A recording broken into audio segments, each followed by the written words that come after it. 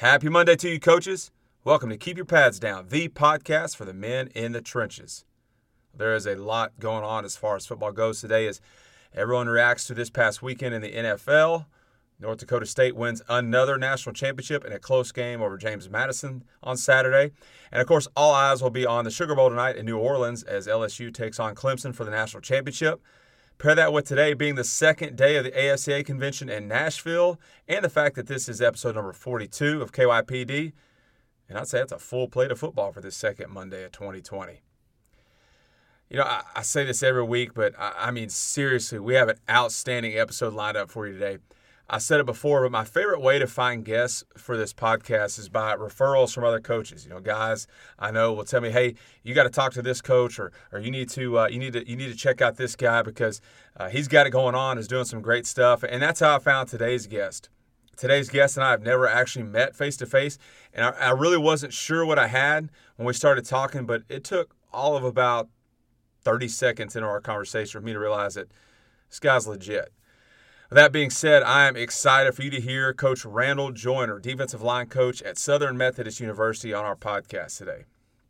Coach Joyner attended Newman Smith High School in Carrollton, Texas, and from there earned a scholarship to play middle linebacker at Southern Methodist. Coach Joyner played linebacker for the Mustangs from 2010 to 2013, where he was a 4-year letter winner, playing in 50 games and registering 240 total tackles, 10.5 tackles for loss, 6 forced fumbles, and 4 interceptions. As a senior, Coach Joyner was a semifinalist for the Campbell Trophy.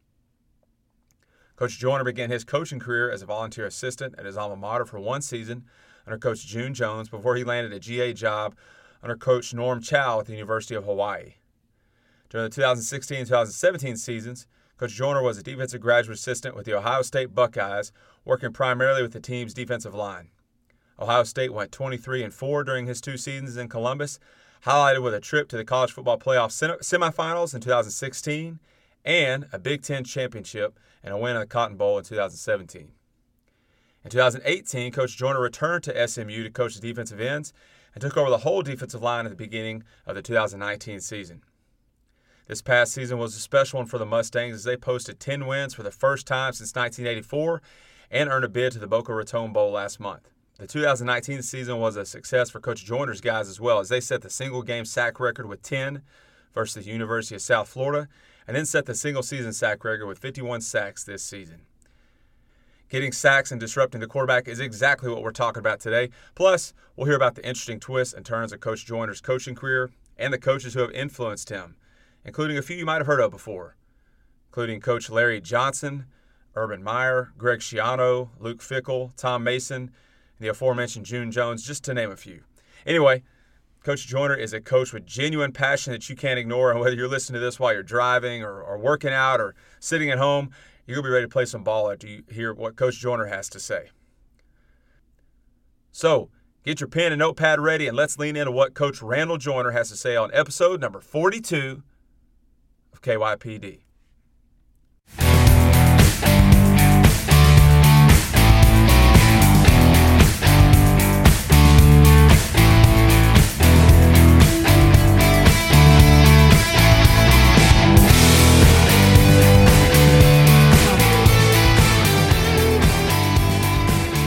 Okay, Coach Joyner, it is an honor to have you on today. Thank you for stopping by to talk with us.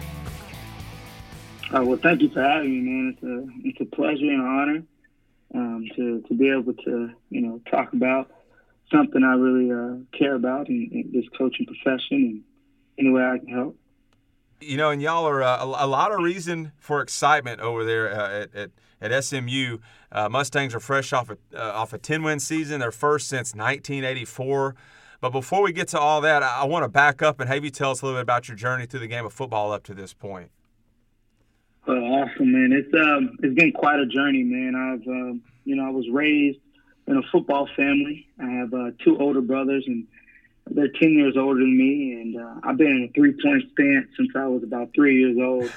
And so I was kind of destined to be a football player and a football coach. Always been kind of a natural leader growing up. Was just blessed with great parents that kind of instilled that in me. Was fortunate enough to play for Paul Ressa, who's my high school coach at Newman Smith. I was kind of that typical, football player, man, in terms of, I wasn't the tallest, I wasn't the fastest, but you put me on the field, I was fast enough, I was strong enough, and I was just a good football player. I wasn't highly recruited. I had offers coming out, Sam Houston State, and then SMU offered me late. It was kind of a funny story. They offered me before my junior or my senior year, and they offered 3 running backs, and 2 of them committed, and only had 2 spots, and so I was the guy that didn't commit.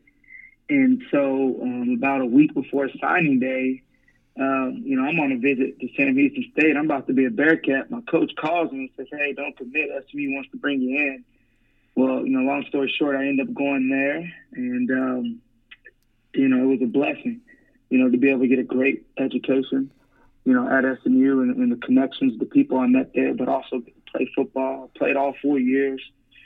Started for 2. I played linebacker, middle linebacker. I had a great career, man. Led the team in tackles and interceptions for 2 years, and was the team captain. And next level wasn't in the plans. I had some CFL stuff, but just didn't work out. But God, always, orders our footsteps, and I really believe that. And was fortunate enough to be a volunteer assistant in 2014 at SMU underneath June Jones, the head coach, and then Tom Mason, who was the defensive coordinator and who was my position coach in college.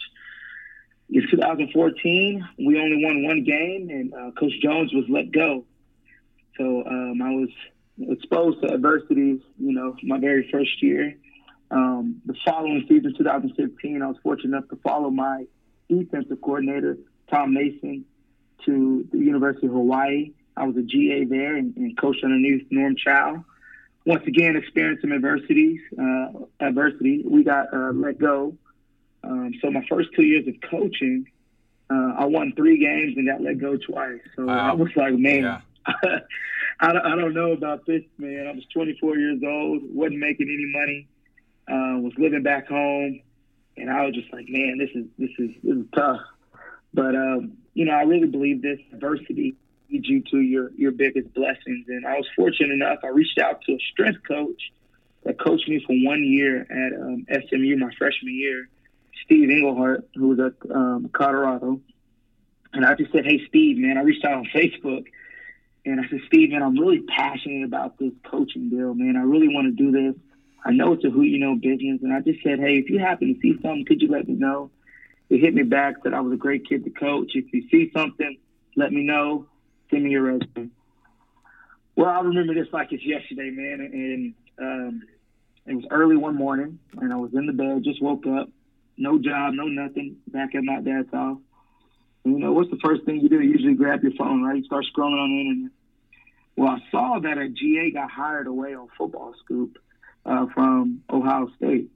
And I was like, man, should I try?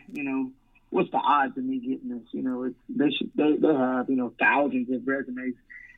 But, I said, man, I'm going to take a shot, man. And so I reached out to Steve, and Steve actually knew somebody on there. He knew the quality control guy there, and he sent my resume. About 2 hours later, Steve hit me back and was like, "Hey, my guy just put your resume on Larry Johnson's desk." Wow. He said, you might have a legit chance. And I'm just like, okay, we'll see. So about a few hours later, I'm talking ball with a high school coach. I'm just, catching up.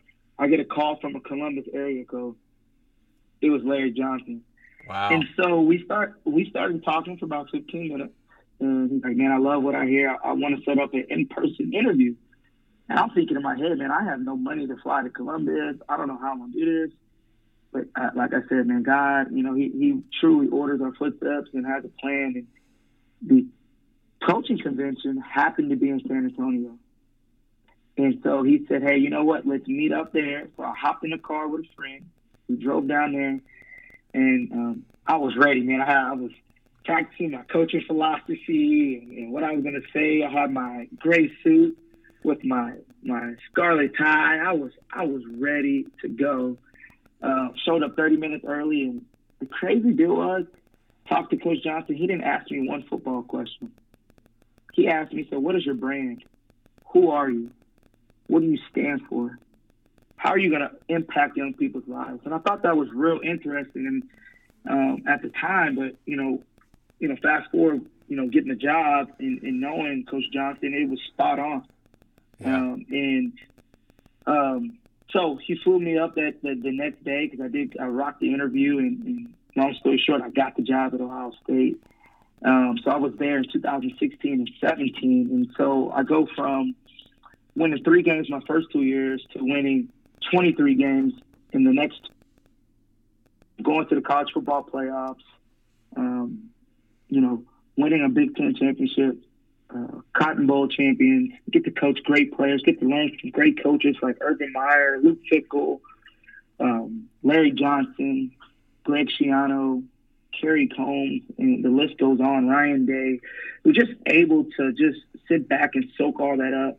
It was unbelievable. I really learned how to teach, how to coach, how to motivate, how to be organized, and be purposeful in everything you do. But still, my journey didn't stop then, man. So after 2017, I was kind of, I've been there for 2 years at Ohio State, and I had one more year to be able to come back.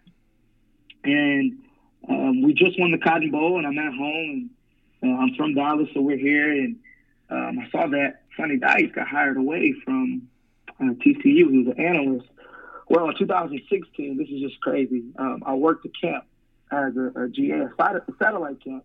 I worked at TCU that year, and I got to know the D-line coach there, Coach Fitch there, and we went back and forth and exchanged information. Well, when I saw Sonny got hired, I reached out to him. I said, hey, man, do you have Sonny's number? I'm an alum. I'm at Ohio State. Would love to get back down there. He shot Coach Dykes' number over there. And so I went back and forth for about, I promise you, 2 days if I should send a text message or not. I'm like, what's the odds? But, I was going to take my shot again. And so I said, hey, Coach Dykes, congrats on the job. My name is Randall Joyner. I'm a former alum, current GA at Ohio State. Would love to be in consideration for your staff. But I didn't hear nothing back for about 2 weeks. And so I'm eating dinner with my fiance and was about to head out to the convention again. And I get a text 2 weeks later, and it's like, hey, Randall, I'd love to talk. And it's from Sonny Dykes. I'm like, oh, man, here it is, right? So he said he was going to call me the next day. He did, and he called me 2 days later. And I was actually asleep at the time, and the guy that I was rooming with, he woke me up. It was like 7 o'clock in the morning, and he was like, hey, Randall, wake up. It's Sonny Dykes.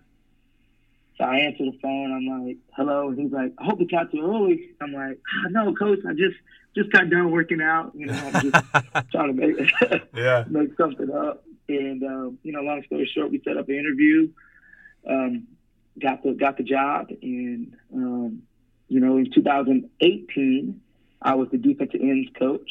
And then this past year, right before fall camp, our defensive tackles coach had a great opportunity and left. And so, I was able to take over the whole D-line this year, and it's been awesome. And so I've been hitting the ground running ever since. And, I tell people that story for 2 things, man. You miss 100% of the shots you don't take. I really believe that. What if I didn't reach out to, Coach Steve Englehart for – getting to Ohio State, or Coach Fitch at, TCU. And the second part is you can't control when your opportunities come, but you control if you're ready, not when they come. Yeah. And I was prepared. I was taught to be prepared for every opportunity, to be ready, to train with a purpose, always be prepared. And so, I'm living testimony, and it's a joy to be able to be back here at my alma mater. But that's my coaching journey so far, and I'm blessed to be in Dallas, Texas at SMU with great people and great kids and great guys to coach. Coach, that's such an amazing story, and there's a couple things that I want to ask you about there. And first, I want to go back to when you were at the University of Hawaii. And like you said, you just finished up your second year of coaching, and you'd won 3 games. And I'm sure at that point, you're just part of another staff that got fired, got let go. And how were you able to maintain your positive mindset and just pick yourself up back up off the mat there and keep grinding? And were there times when you thought maybe this coaching gig isn't for me? No doubt. Answer the first part. How did I maintain that positive mindset? I think it started off with my parents who instilled that. My mom is probably the most positive person ever, and that is due to her faith and then my faith. Just understanding who holds the future, and that's God. But understanding also that adversity is necessary. It is. What people fail to realize what adversity is, it means difficulties. And what difficulties means, you need to exert more skill or effort to accomplish something.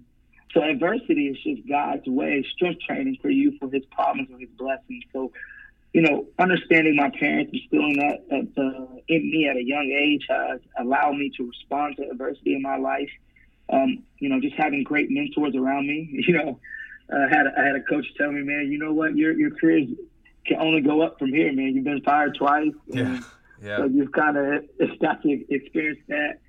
But also just knowing my purpose. I know this is what I really want to do, and I really believe, to find your purpose is where passion and significance intersect. And I really believe that. And so I was really passionate about football. I love it. I wake up every day and I love what I do. And I loved it then at Hawaii, at SMU the first time. And I knew I was able to make an impact. So I knew this was my calling. I was fortunate enough right before I went to Hawaii, there was a semester that I had to work in the real world, and I worked various jobs. And, I was bringing good money in, but I was like, this is not what I want to do the rest of my life. The joy, the passion that I had wasn't there. So that allowed me to get through that journey, that adversity at that time.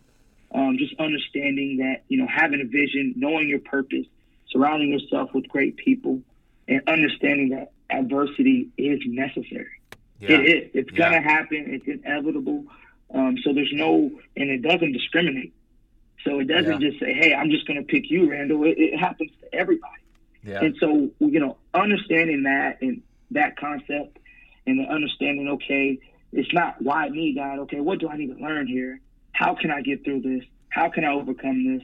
And how is this going to make me better in the future? Wow, Coach, great stuff. And I got to imagine that those experiences starting out at the beginning of your career have made the recent success that you experienced both at Ohio State and now at SMU that much more enjoyable and that much sweeter to be able to sort of turn things around in that way.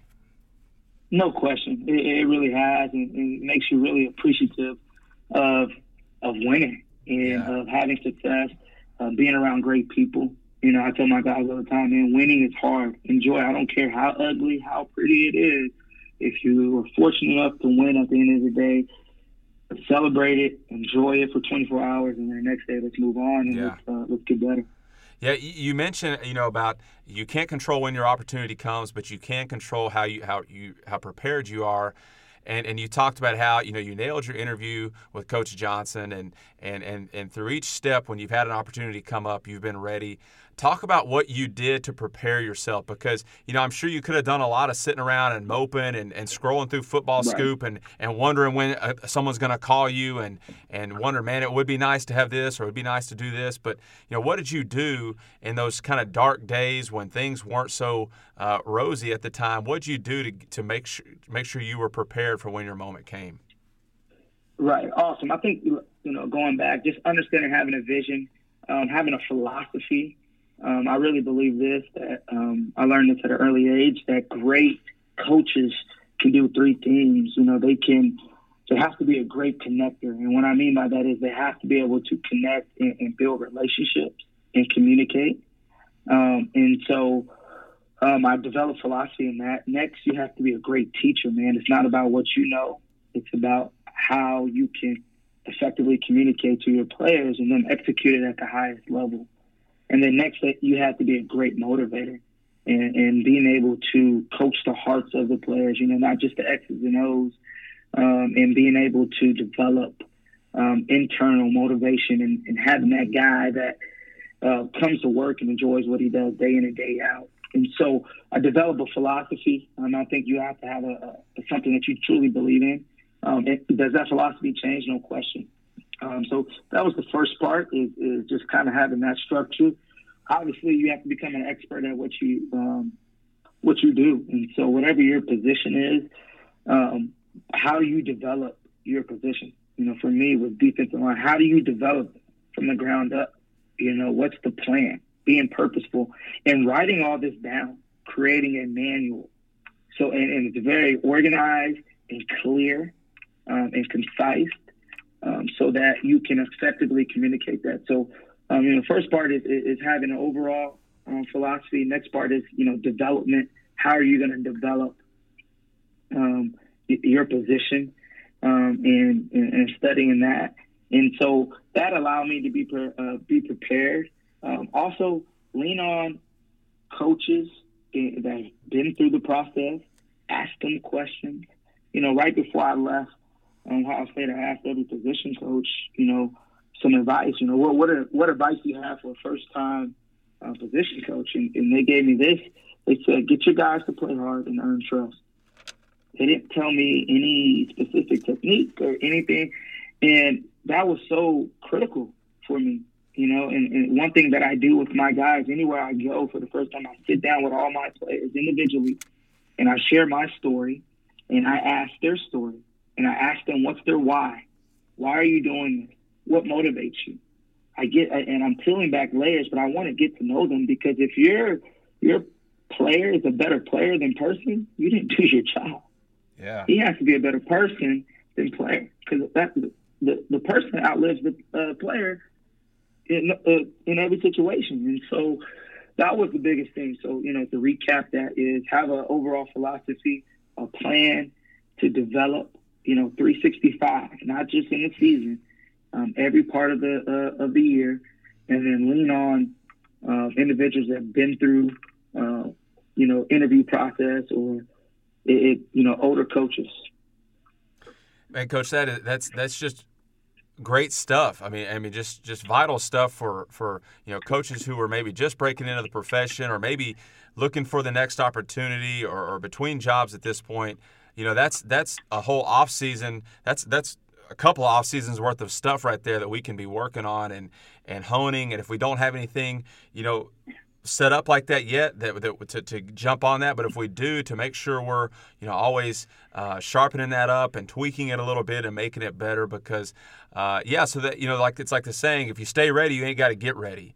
And that sounds like that's what you were doing, and that's what allowed you to be where you are right now. I want to switch gears and sort of, we want to start jumping into some defensive line stuff here, and I want to talk back or go back to Coach Johnson and talk about him, because those guys who are listening to this who are defensive line guys, I mean he's up there with some of the greatest guys to ever do it, and obviously you don't need to look any further than the people he's developed. I want to talk about what you learned from Coach Johnson. The only experience I really have with him is he actually flew down this season to see one of our kids, and I got to spend some time with him in our office there, and we're talking and talking, and within 10 minutes of him being there, we got chairs pushed back, and I'm going through his hand fighting progression with him, and he's pulling up clips on his iPad and showing me clips, and his voice never got above what would be appropriate at the strictest library. You know what I'm saying? Like, it was very calm and even the whole time. And we had a couple people walking in and out of the office, and he never broke conversation. He just kept on talking and kept on teaching, and I was blown away. So I just can't imagine what it would be like spending, a couple years underneath his tutelage. So talk a little bit about that and what you learned from him specifically as far as being a coach and being a defensive line coach goes. Man, wow, that's he's probably one of the most influential individuals I've ever been around in terms of his presence and who he is. Man, I could write a book of all the things that I learned from him and just interaction with him. And first of all, he's a great individual, great person. He truly cares about his players and everybody around him. He truly is. And so It was unbelievable and surreal to be able to learn from him. A couple takeaways that I got from him was, first of all, create a brand. One thing that I learned is just the new style of coaching. And so with Coach Johnson, he doesn't use any profanity.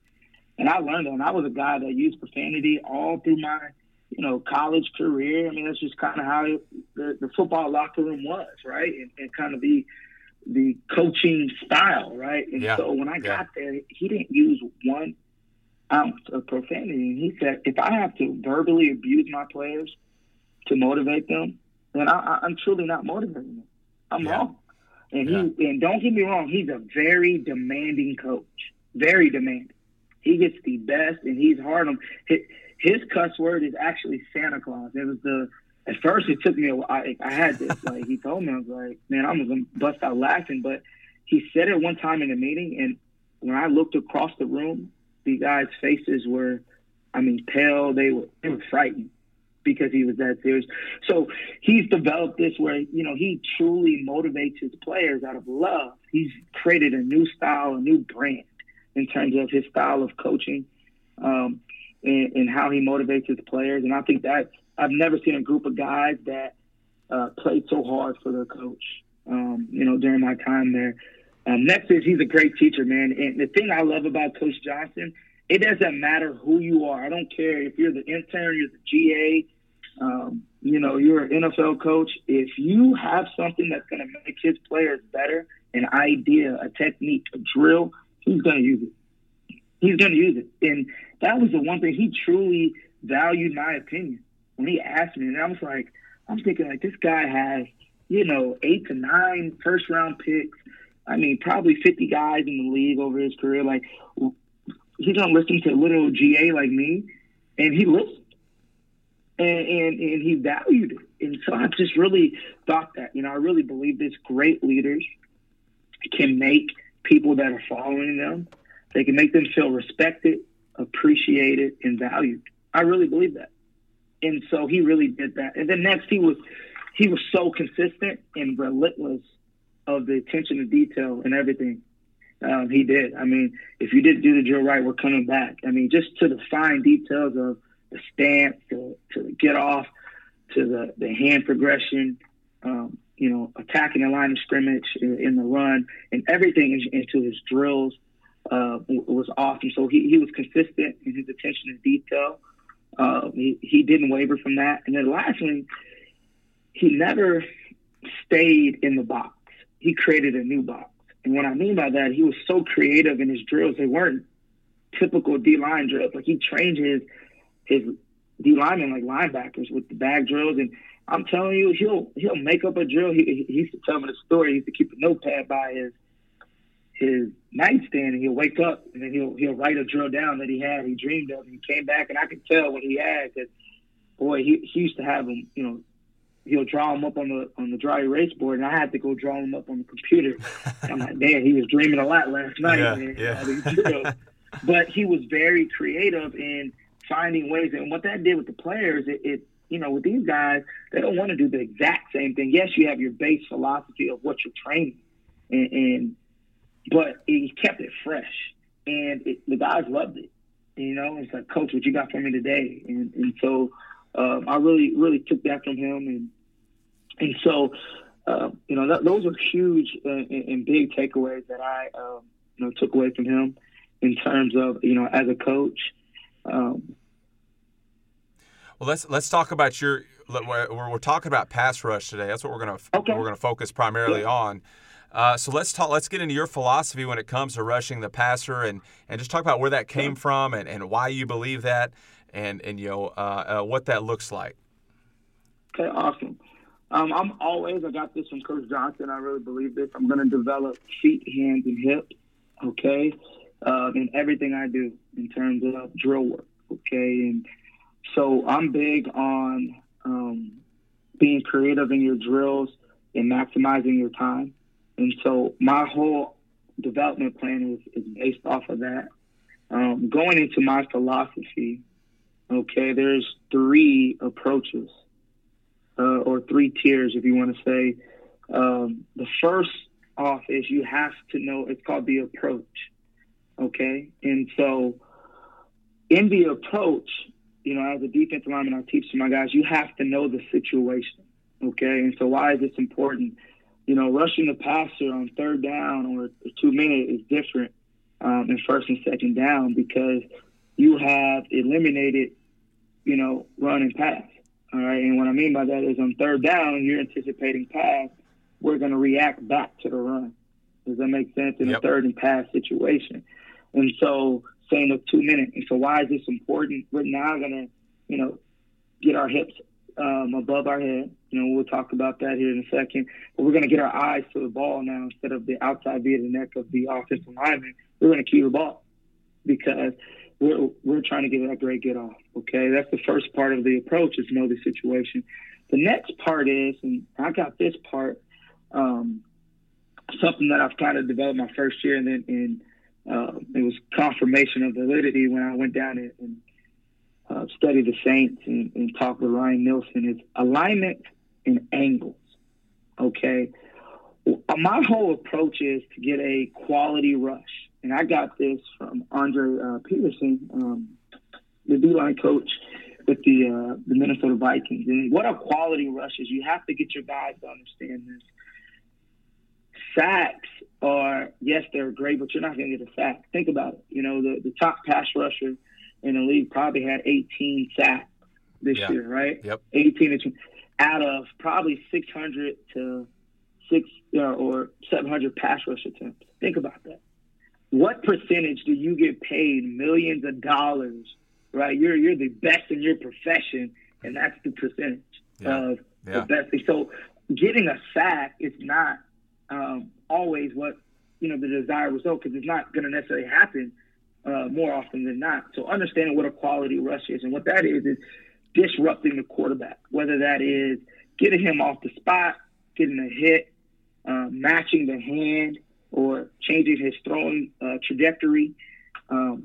Obviously, sacks and pressures, those are quality rushes, and understanding our guys are proper pass rush lanes, closing the pocket and things. So understanding what a quality rush is. So part of the alignments and angles is it sets us up to get a quality rush. And so we have 2 alignments and we have 2 angles. And what I mean by that is, so we have a wide alignment and we have a tight alignment. And this goes across the board for my defensive linemen. Okay, and we'll speak defensive ends right now. If you have a wide alignment, you're going to be about 1.5 yards to 2 yards outside the foot of the tackle. Okay, a wide alignment for an interior D lineman will be about a 4-eye. Okay, the inside shade of the tackle. All right. The tight alignment is about 1.5 yards outside the offensive tackle. Okay, for the defensive end, that's our tight alignment. Okay, for the interior guy, it's about hand outside or a loose 3, hand outside the foot of the offensive guard. All right. So those are our 2 alignments. Okay. Next, we have angles. Okay. So you can have a power angle and you can have a speed angle. A power angle is simply we're tilted. Okay. A speed angle is you're square. Okay. Your shoulders are square and it looks like you're about to go up the field. Okay. And so with that is you can have a wide alignment in a power angle. You can have a wide alignment with a speed angle. You can have a tight alignment with a power angle. You can have a tight alignment with the speed angle. And with that being said, the reason why we have that is now we're dictating the offensive lineman set, how he's reacting to us by our alignment and angles. Yeah. Does that make sense? Yep. And so going into a game plan, we'll say, hey, these are the angles and alignments that we want because this is kind of how he reacts to it, okay, when we're breaking down our offensive alignment, and we'll go through that. And so we have footwork off of that, okay? And so my whole philosophy is I want to dictate his set and then get the offensive lineman. I want to see how can I get his hands and then get him in a position that he doesn't practice where he's, off balance, shifting his weight outside. He's top heavy. How can I dictate that? How can I get that? Okay. The next part of the approach is your stance. Okay. With our stance, we're going to be about shoulder width apart. It varies from guys, okay, how tall they are, how long they are. We're going to be more of a toe to heel relationship, okay? And then I want my guys to be on the balls of their feet. And I feel like a credit card. I can slide a credit card underneath your heels. I don't want it too high, okay? And the reason is I want to be able to create negative shin angles, okay? Yeah. And so I can be able to, like a track stance, and be able to go out and take away the grass and get off the ball. I want our hips slightly above the head, okay? So we can snap through our hips and we can create those negative shin angles. And then now we're gonna create. We're gonna key the ball now, okay? All right. And part of that is also when you have that, I want your shoulders over your hand, and now you're really keying the ball, okay? All right. And your down hand or your ball hand, the hand that's closest to the ball, is down and it's aligned with your back foot, okay? And then next is to get off, okay? So this is part of the approach still. The last part of the approach is to get off. I want a great first step. You need to at least replace your hand. I want more. I want to grab as much grass as possible, okay? I want to close the space between me and the offensive lineman, okay? And what happens is a lot of guys, they pop straight up, and they're waiting on the offensive lineman to give them their hands, right? Yep. Well, what I tell my guys is you can dictate the hands by your get off, by you closing the space. He has to do something. When you get in the area where he's going to strike or punch, he's going to give you your hands. But if you're sitting back there or hesitating, of course it's going to take longer for you to get the hands because you're not in a position to where he can punch you. Yeah. And so I tell my guys, to get the hands, you have to take the space away. Okay. All right. And then obviously, like I talked about, we're going to push off that front foot and both our feet and gain ground on the get off. All right. That's the first part, is the approach. The next part is the move. Okay. The move consists of feet, hands, and hips. Okay. I will talk about the defensive end, base footwork. Okay, and then I'll talk about the interior base footwork. Perfect. Okay, perfect. So our base alignment, like I talked about earlier for our defensive ends, this is day one teaching. Okay, is we're going to go wide alignment, so that's about 1.5 yards to 2 yards, depending, how long and with your defensive lineman. So you're going to be a wide and a power angle. So we're going to be tilted. Okay, outside the foot of the tackle, we're about 1.5 yards. Okay, so a wide power angle. Our base footwork, okay, is what I call speed, power, speed. Okay, when I say speed, that means he's taking a step. All right, he's at an angle and he's going to attack what I call a third. I say attack the outside shoulder. Okay, you say attack half a man to go right down the middle of the guy. So I give him an aiming point. Okay. And so when I say speed, that means he's taking a step towards that outside shoulder. So he takes one speed step right after his first step. Then he takes another step, okay, which is his second speed step. Then he has a power step. And some people call it a free step. Some people call it a jab step. This is a 45 step at the offensive lineman. His shoulder and head is coming towards that. Now, what does this do? Okay, this does two things. First of all, it gets the offensive lineman to sit down, okay? Based off my alignment and angle, the offensive lineman should vertical set. Yeah. Okay? Does that make sense? Yeah. All right. And let me can I clarify something really quick? Yes, sir. When you say vertical set, by meaning him kicking back, are you talking also about his shoulder pads being vertical, like with the line of scrimmage, or still staying horizontal? Yeah, he's still staying square. We don't read necessarily shoulders. Okay. In terms of how some philosophies do. Yeah. Now we'll know that going in the game that he turns his shoulders. He likes to set square. Okay. And so we'll if he's a turner, a guy that turns his shoulders, we'll go power and things like that. Okay. But in terms of when we're going speed, we're not reading the shoulders in terms of what we're doing. Okay. All right. Our eyes are going to be right on his hands, right in his numbers area. Okay. All right. So the power step is going to get him to sit down, okay, to stop his feet and stop his kick. The next part of what the power step is going to do, it's going to either give me hands or not give me hands. That makes sense? Yep. If it gives me hands, we're going to go to what we call a side scissors. Some people call it a swipe, okay? And we call it a side scissors, All right, and we'll get into more detail here in the move on that. Okay, if it doesn't give us hands, we go right into a long arm. Okay, so we teach 2 moves: side scissors, which is our finesse move; long arm on the edge is our power rush. Okay, I don't necessarily teach bull on the outside because my guy, on this level with the scrambling quarters, guys get grabbed and you lose contain. I like the long arm because you can have better rush transition, which we'll talk about here in a second, and better counters. Okay, so if he does, like I said, gives his hands, we go with a side scissors. All right, and then if he doesn't, we go with a long arm. Key on this part of the move, the feet part is the foot, the get off, right? And then we have to keep our eyes on our target, which is the hand. Okay, all right. The next part is the hand. So we talked about it, right? If he gives me the hands, we'll talk about the sizes right now.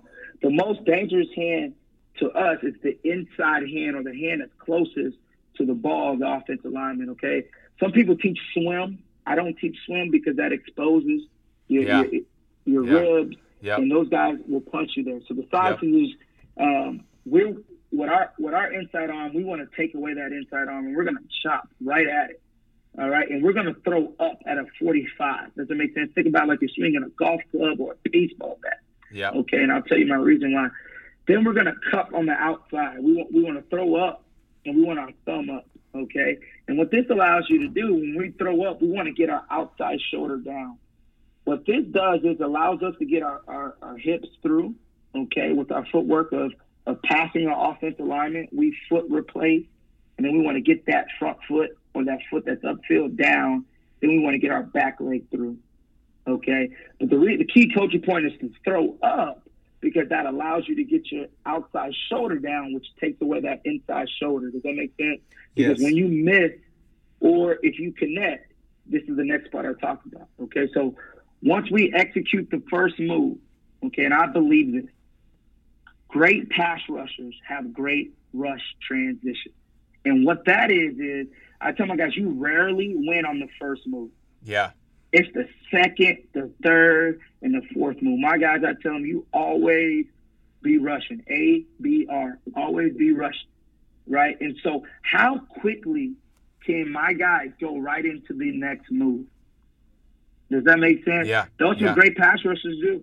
The great pass rushers that I've been around, the Nick Bosa's, the Chase Young, Sam Hubbard, the Delonte Scott, they had great rush transition. And so when we throw our side scissors, we talk about 2 things.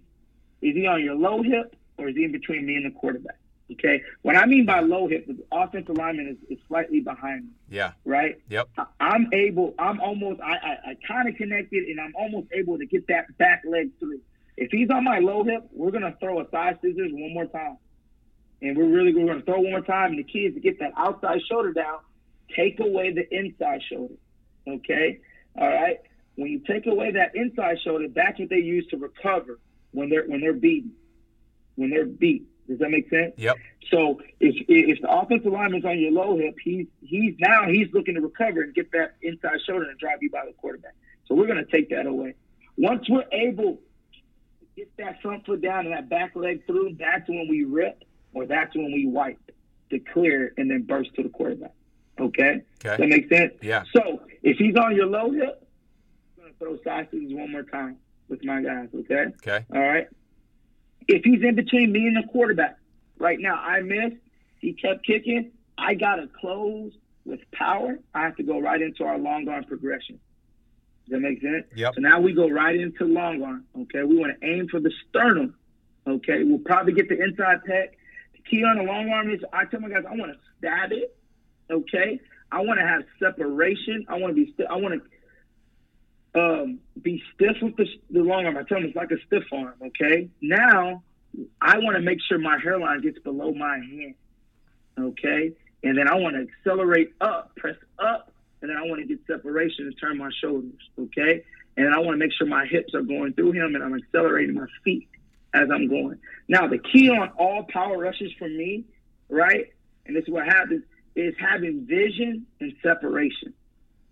Because the purpose of the power rush, yes, is to close the pocket, but also is we want to create a quality rush. We want to affect the quarterback, correct? Right. Okay, so as we're going, tell my guys now, as I'm extending, I'm getting vision and separation. Okay, if the offensive lineman, okay, gives me that inside arm.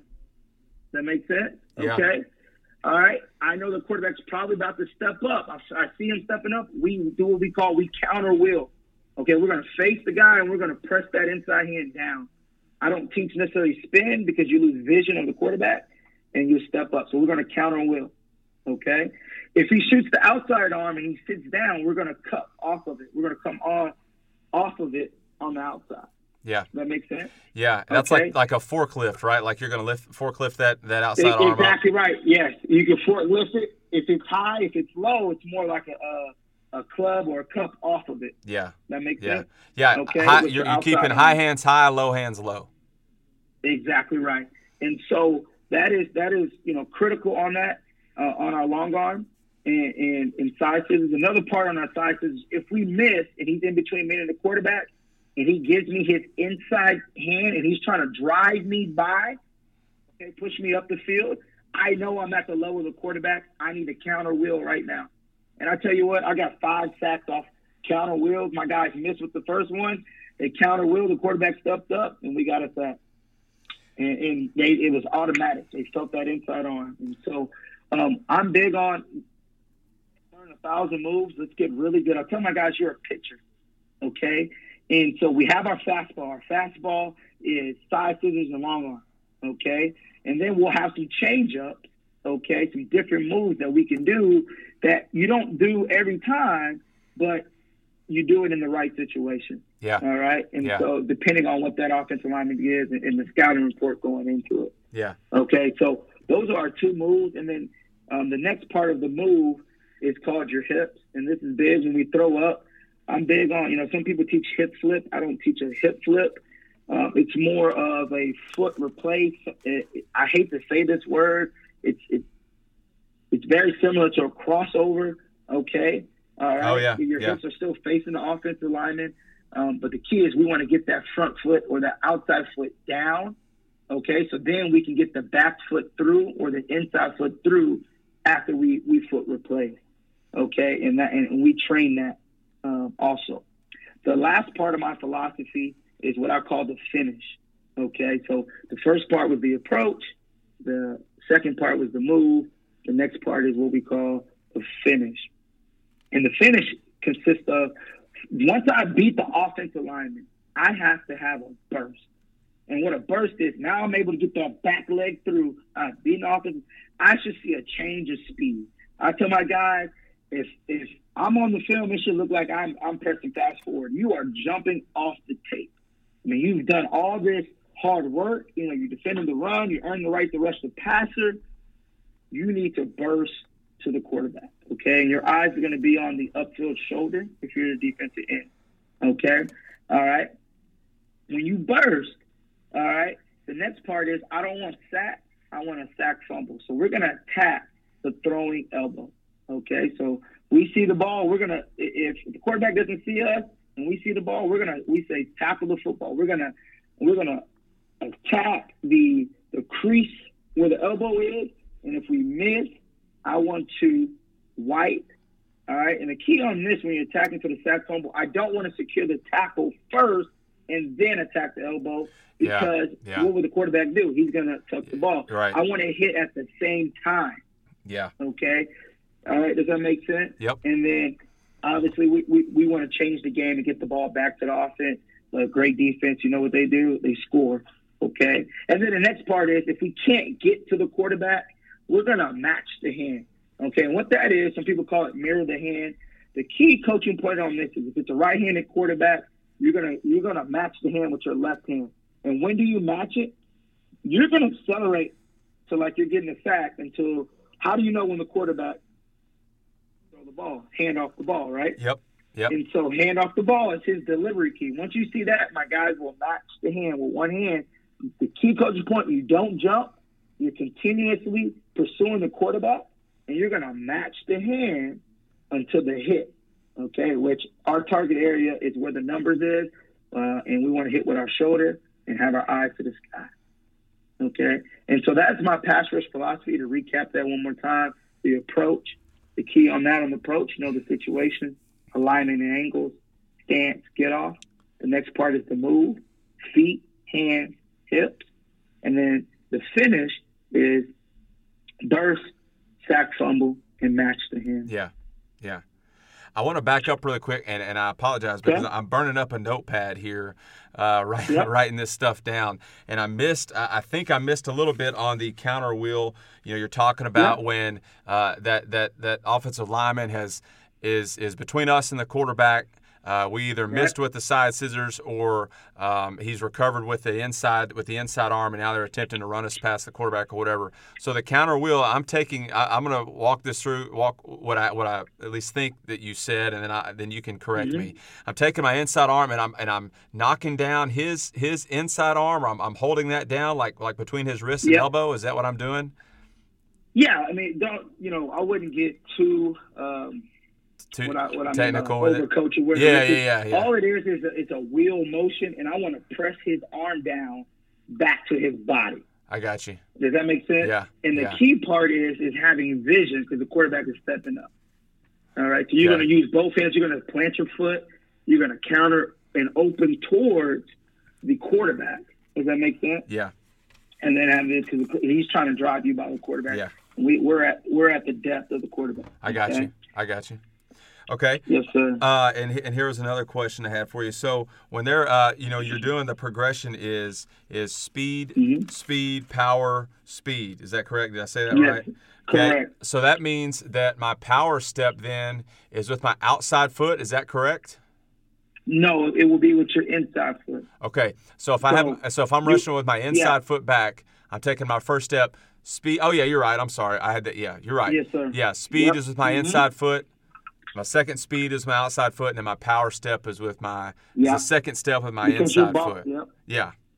Okay. Your ball hand is down and your ball foot is back. Okay. Why. Okay. Based off that. If you're in a 3-4 and your outside linebacker has his inside foot up. Yeah. Okay. You've already taken your first speed step. Does that make sense? So you just go speed to power. Yep. Okay. Yep. Let's talk about interior. Okay. Our base footwork. Okay. So our base alignment is we're going to be a speed type. Okay. So we're going to be like a loose 3, hand outside of foot. All right. We're going to show a speed, square, and then we're going to go power step right now. Okay. So we go power to speed right now. And there's a couple things, the reason why we do that. First of all, we stunt a lot. Okay. In terms of slant movements and things like that. And that's another thing that plays in, when you take that power step, interiorly right now, that offensive lineman thinks you're slanting inside. Yeah. Because it's a 45 step, right? Does that make sense? So his whole world, and then you add in your pass rush games and all that, his whole world, now everything is looking the same. And that's awesome. And that's what you want. And so, there's different types of sets that you can get. Like I said, this is just our base footwork. We have different footwork that goes with our alignments and angles. Like I said, we'll need probably 3 or 4 episodes, but it's very simple for our guys and very natural. We'll never carry, all this. This will be specific to game plan. But I'm just going over our base day one teaching. So we'll go power step now. I want to try to cut that angle now. I want to get him to stop his feet. Okay, and there's a couple things why, because when you go base, pass rush lanes, right? Your defensive ends have the upfield shoulder, correct? Yep. And then you have your interior defense lineman. I'd say you have the inside number of the quarterback, okay? And then we want to close the pocket, all right? Now, with the interior, they got to do a little bit they got to understand how to read the slide side and know they're on the man side, okay? Right. So imagine here, if you got a 3 technique, all right, and a 2-eye. So we'll talk about our 3 techniques, okay? So he's going to take this power stuff, all right, to get the guard to stop his feet, all right? And then we're going to go side steps. If he doesn't, we'll go power, okay? So he's responsible for the inside number of the quarterback. Now, if that guard oversets me and gives me what I call slide hand, which is that inside hand, he's sliding, I know I'm on the slide side. Yeah. So now I have to counter right now and work towards the center. Yeah. Okay?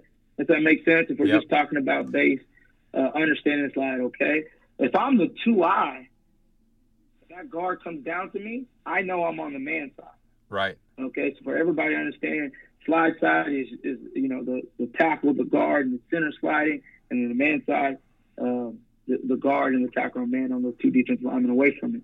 Right. Okay, so if he's coming down on me as a 2-eye, I need to cross face towards the outside to balance the rush and get back on my track. Okay, understand. So that's why at a 3 technique we go power first. That helps them see the slide hand and understanding that.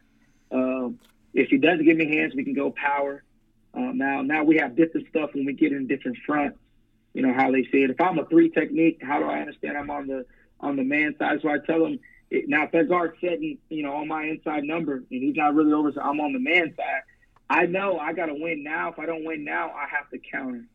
Yeah. Okay, at a point. Does that make sense? Because I need to work towards that inside number. Yeah. All right. If I'm on the 2-eye side right here, and that guard, I get that hand of the guard, and he's sliding away from me, and that center's on to me, I'm working towards the center because I'm on the slide side. Yeah. All right. So that's ways that we do that, and that's interior. Like I said, we have different alignments too when we get in our split front, our double threes, and how we do that. But we still teach sides. So one thing I do change on the inside with our power rush, I allow them to do bull. I say 2-to-1. So I want you to start with bull hand, 2-to. All right. Key on the bull hand. I want to strike with the palm of my hand.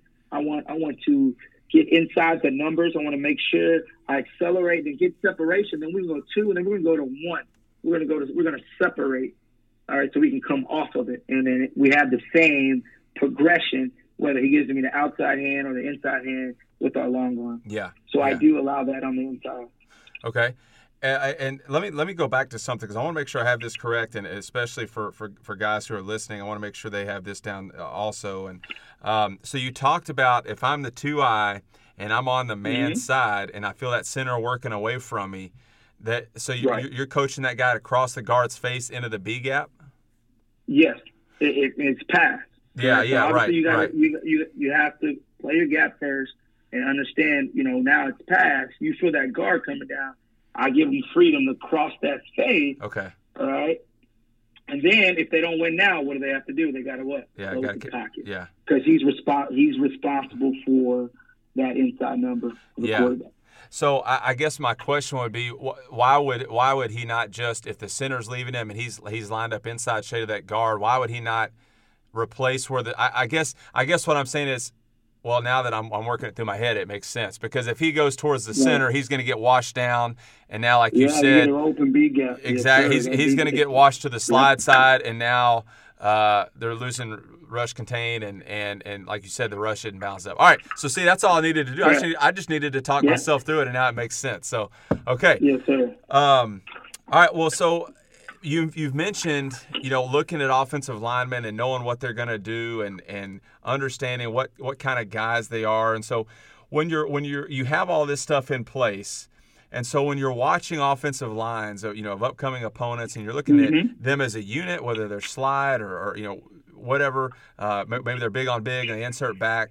What are you going through, and based on what they're doing, how does that determine what you guys are going to do, and how does that change each week based on how those guys are blocking you? Without, giving away the whole bag of things, but just talk about that process of just breaking down offensive lines as far as pass rushing goes.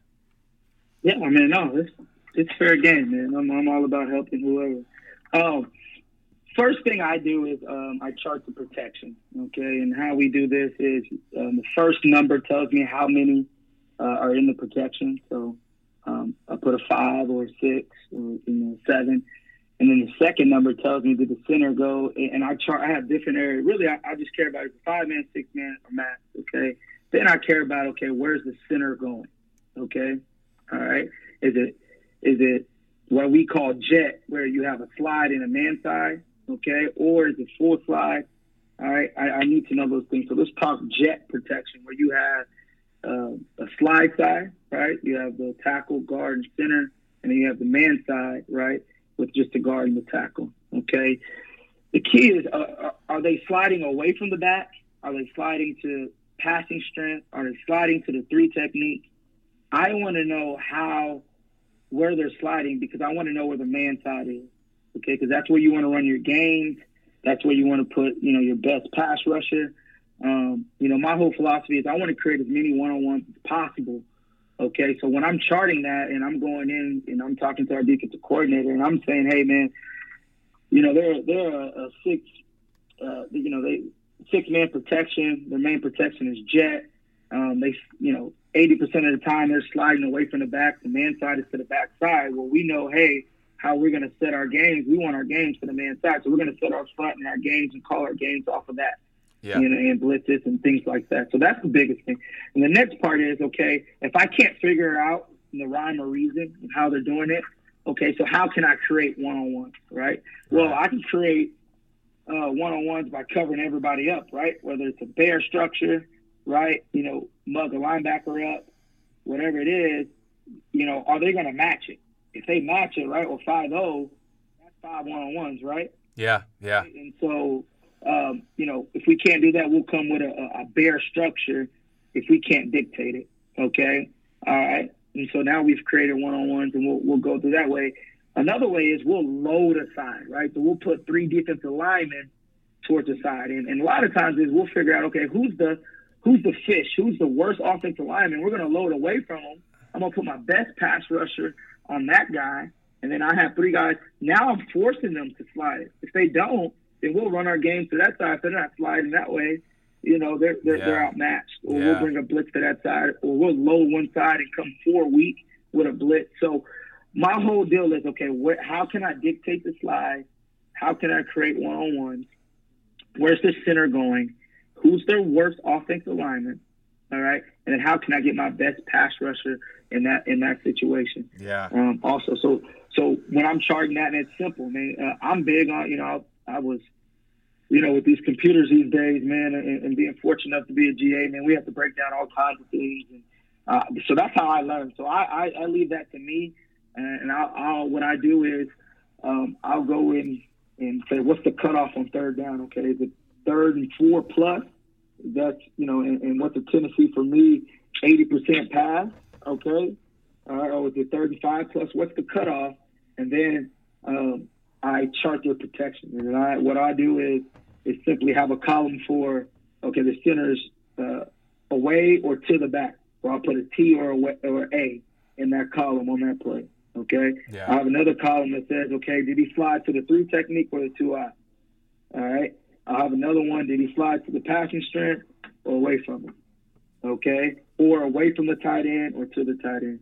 Okay. And so understanding that, and then I chart it, and then, you can, once you do that, you chart 50 plays, you can quickly stat it, and then you get all this information and you look at it. And obviously I'm looking at it. So in terms of protection wise, that's my philosophy. I want to create as many one-on-ones as possible.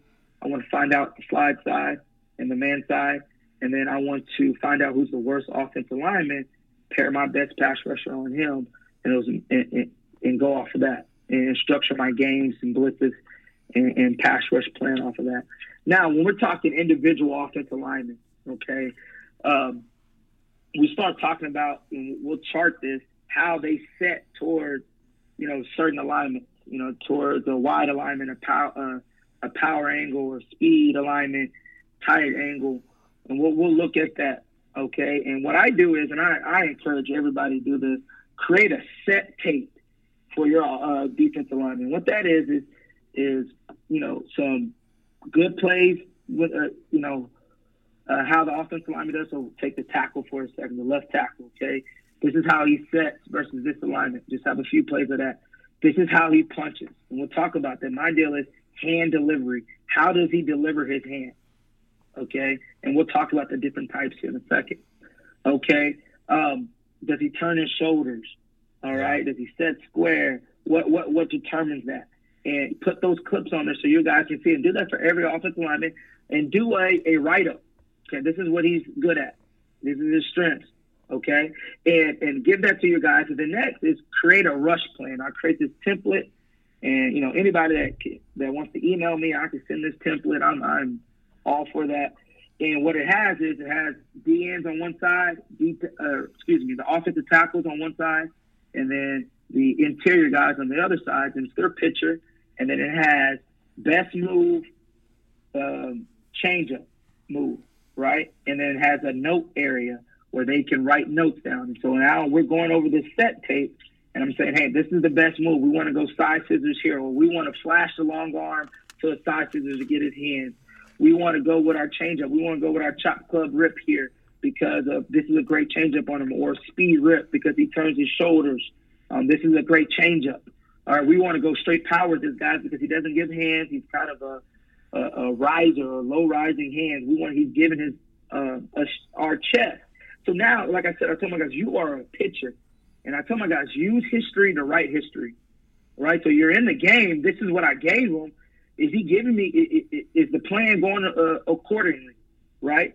And so if he's starting to give me hands or not giving me hands, we have to use what we did to write history. And so my guys got to understand, okay, I have my fastball, I have my side scissors, long arm.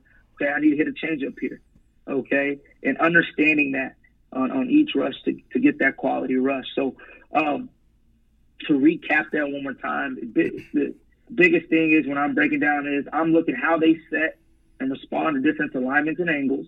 Okay, do they turn their shoulders? Okay, are they setting square? And then how can we get their hands? And so let's go into the different types of how they deliver their hands. Okay, I have 4 types. All right, and I have a chart too, and it shows my guys, and they get a feel for that. The first one is a puncher. Okay, this is a guy, he keeps his hands right by his numbers, right, tight hands, and he's going to punch straight out. All right, he's going to punch straight out towards the offense or to the defensive lineman. Okay, and the best moves to go with that, I tell my guys, is side scissors, or we can flash the long arm early to go to side scissors again, and then changeups can be our chop club rip or our cross chop. Okay, guys are going to give our hands, and it's going to be at our and part of that being a puncher, understanding, okay, is he shoot his hands high or is it more at my chest? Okay, that makes sense. Yep. All right. The next part is what I call a clamper. So this is a guy that usually probably his hands start at the waist and they're wide and they come kind of in, like I'm giving him a hug. Yep. Right. So these are wide. So you got to understand. You got to study these guys, and I make these cuts for my guys to understand that. All right. If this guy's that he's exposing his chest, so we're going to go a power move. We're either going to go 2-to-1. We're going to go long arm. We're going to go long arm cut. Okay. Also, if he's a clamper and turns his shoulders, our changeup is a speed rip. Okay. And so he's already turned his shoulders and gave us the edge. We're going to go right into a rip and rip high because he's already turned. So we're able to get our front foot down and our back leg through. Does that make sense? Yep. And he's already turned. And then we can take the rip out, come with the club, etc. But those are the best moves is the long arm cut because he exposes his chest. Yeah. Okay. All right. And then changeup is a speed rip. The next is what I call a riser. Okay. So he has low hands, right? Once again, he kind of rises up, right? And kind of rises. All right. Great move, right? Once again, it's a power move. So we talk about that as a long arm cut. Changeups or speed rips. So just understanding how we get the hands, right? Or how does he deliver his hands when we get in his area of striking. Okay? All right. Next is an alternator. This is kind of a new way, and I'm studying some people independent arms. Okay, this is a guy that shoots that outside arm. He might bait you, right? And he shoots that outside arm, and then he comes with that inside arm right there to kind of ride you on the hip. Yeah. Our big deal is what we call an outside side scissors. Okay, so we're going to, instead of aim for the inside arm, we're going to aim for the outside arm now. We're probably not going to do a power step because we really want to keep attacking that third and that outside shoulder. Okay, a changeup could be a long arm cut, and then, the next move will be a long arm cut, and then our changeup will be a chop club rip. Okay, and that's what I call an alternator. So one more time, puncher, clamper, riser, alternator. We study that. And so just go back and look at it. Yeah. When you study your offensive lineman, like, okay, how can I, when that D lineman gets in the striking distance, how does he deliver his hands? Also with that, when we're pairing our footwork with this and our alignment is, okay, does a power step give us hands? Okay, is it just a speed rush? Does that make sense? Right. Is it coming tight? How can we, the different types of sets, and when I say, I try not to overcomplicate it with my guys, but, you want to inform it. you're either going to get a jump set, right? That's usually from your tight alignment. That makes sense? Yep. Or a 45 set, okay? So he's kind of 45 in that angle, all right? Or you're going to get a vertical set, right, from your wide alignment, okay? And so that's what I kind of tell my guys. And think of it as a pass. We have a pass to the quarterback. Once again, the for the ends, the upfield shoulder, right?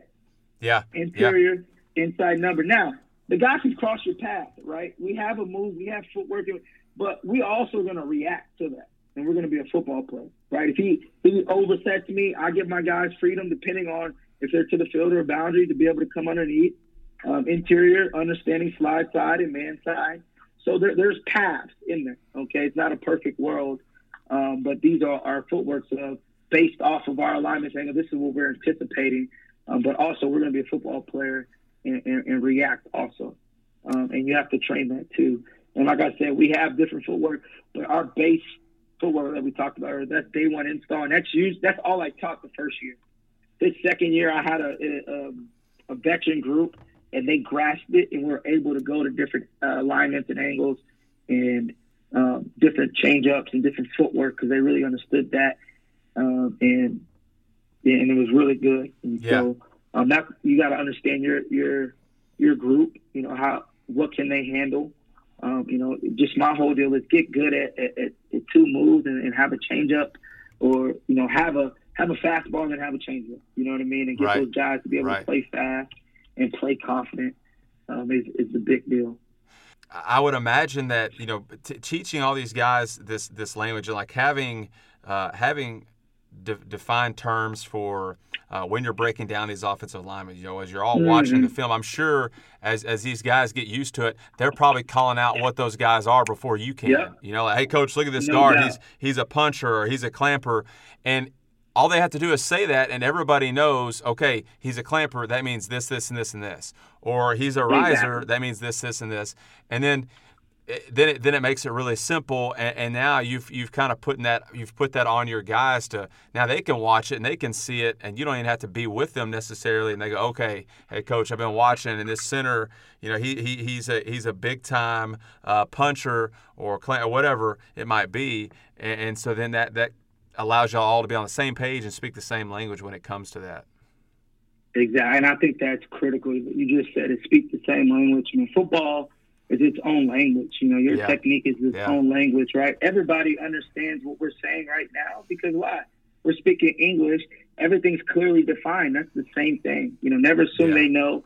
Clearly define it, but break it down to its smallest details and very simple. I learned this from Coach Greg Schiano, who's an unbelievable coach and a great teacher.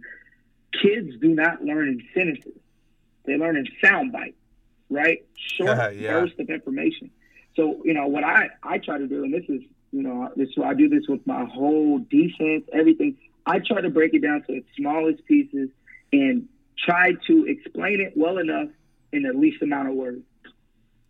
And I want to give them buzzwords that trigger in their mind.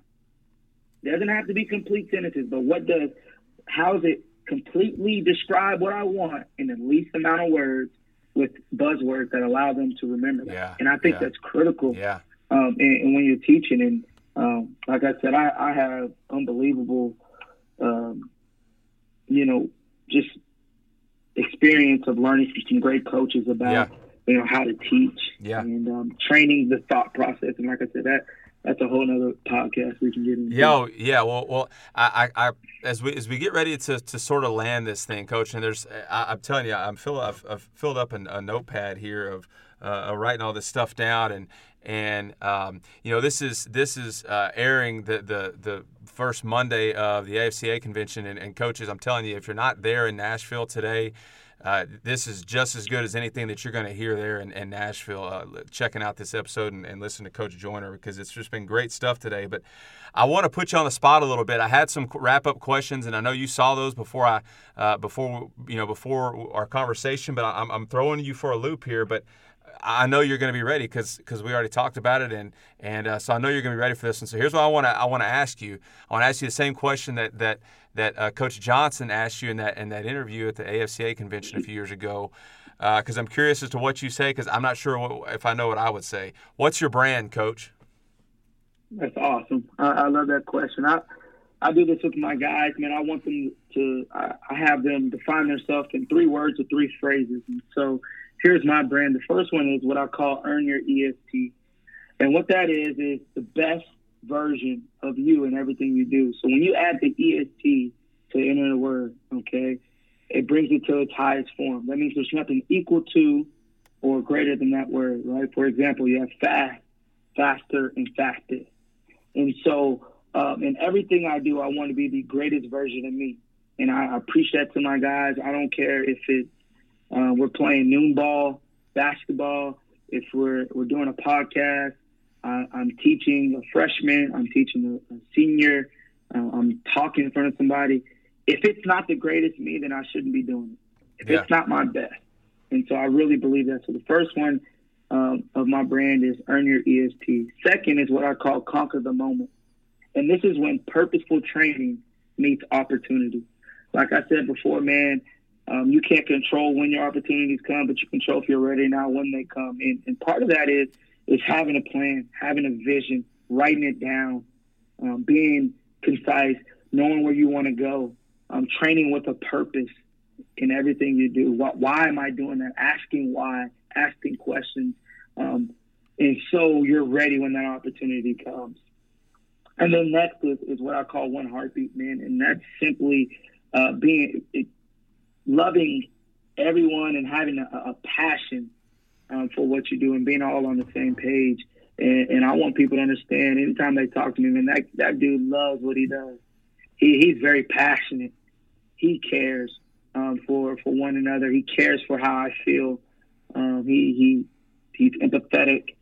And so that's my brand. That's who I want to be. And so every day, my mindset when I come into work, I want my words, my actions, my thoughts to align in that. And that's who I am. Just to recap that, to make sure these guys heard that the first one, number 1, was earn your EST, meaning greatest, fastest, strongest.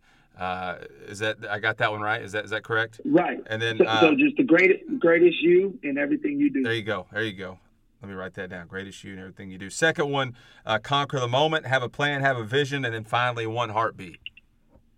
Yes, sir. That's it. Okay, Coach. Well, a couple more things, and then we'll get you out of here. This is so now. We're going to get into something a little bit lighter, and this is just to give your opinion on something. Tonight, as we are, as the day this is airing is the day of the College National Championship. I'm sure you'll be watching the game there in Nashville. Who you got in tonight's game versus in the battle of the Tigers between LSU and Clemson? I'm gonna go LSU, man. Got my guy Joey Burrow, who was at Ohio State when I was there, man. Toughest dude I've ever been around. I think they're a complete team, man. They can run the football, they can throw it, they can stop the run, and they have athletes everywhere. And you're telling me you giving Dave Aranda 40-something points to play with, man. And that's no discredit to Clemson. I think they're a great program also, but I'm going with LSU on this one. Okay, there you go. Last one, Coach. This is a segment that we started just in 2020 with our new episodes that we have coming out this year, and that is just a closing segment where you can shout out some coaches and recognize some guys who maybe don't always get the spotlight or the attention that maybe they deserve. And so go ahead and take a couple moments and shout out some guys that are either on your staff or not, maybe guys you've worked with in the past, but shout out some coaches who are doing a great job motivating kids and coaching up kids. Awesome, man. I had the great pleasure to be able to work with some great people and being part of the support staff. I understand that, being a volunteer and a GA. And so there's a couple guys I work with at other places, and then I'll shout out our staff on the defensive side. First one is Nick Sharp. He's a GA at Toledo. Worked with him at Ohio State. Great young coach. Knows ball, works hard, and he's awesome. The next one is Matt Turn. He's a QC at Ohio State. Man, one of the hardest working dudes I've ever been around. Unbelievable knowledge, football, and kids love him. Next is Brian Mason. He's a special teams outside linebacker coach at Cincinnati, man. Another great guy that I worked with at Ohio State that just loves ball and just a great coach. And then for here on our staff, on the defensive staff, I think we have an unbelievable group of young coaches. and support staff. Riley Christie, who's a GA, does an unbelievable job of keeping us organized, coaching his tail off day in and day out. He's going to be a rising star. Stephen McClure is a GA. He works with me. He's a bright young coach that's going to be a real star in here. Works his tail off. Blake Brockemeyer, he's a QC. He works with me also. He does an unbelievable job. Wealth of information. Played in the league and was All-American at Texas. Offensive lineman. Just kids love him, man. He's awesome. He's another great one. Josh Creech is a QC. He works with our linebackers. Another great guy that does an unbelievable job for us and works hard. And then Casey Petrie, he just left us this year, going to Cal Poly. I'm going to be coaching tight ends and special teams. He's another bright young coach that's going to do an amazing job. And so I'm fortunate enough to be able to work with these guys and be able to learn from them day in and day out. And they make my life easier.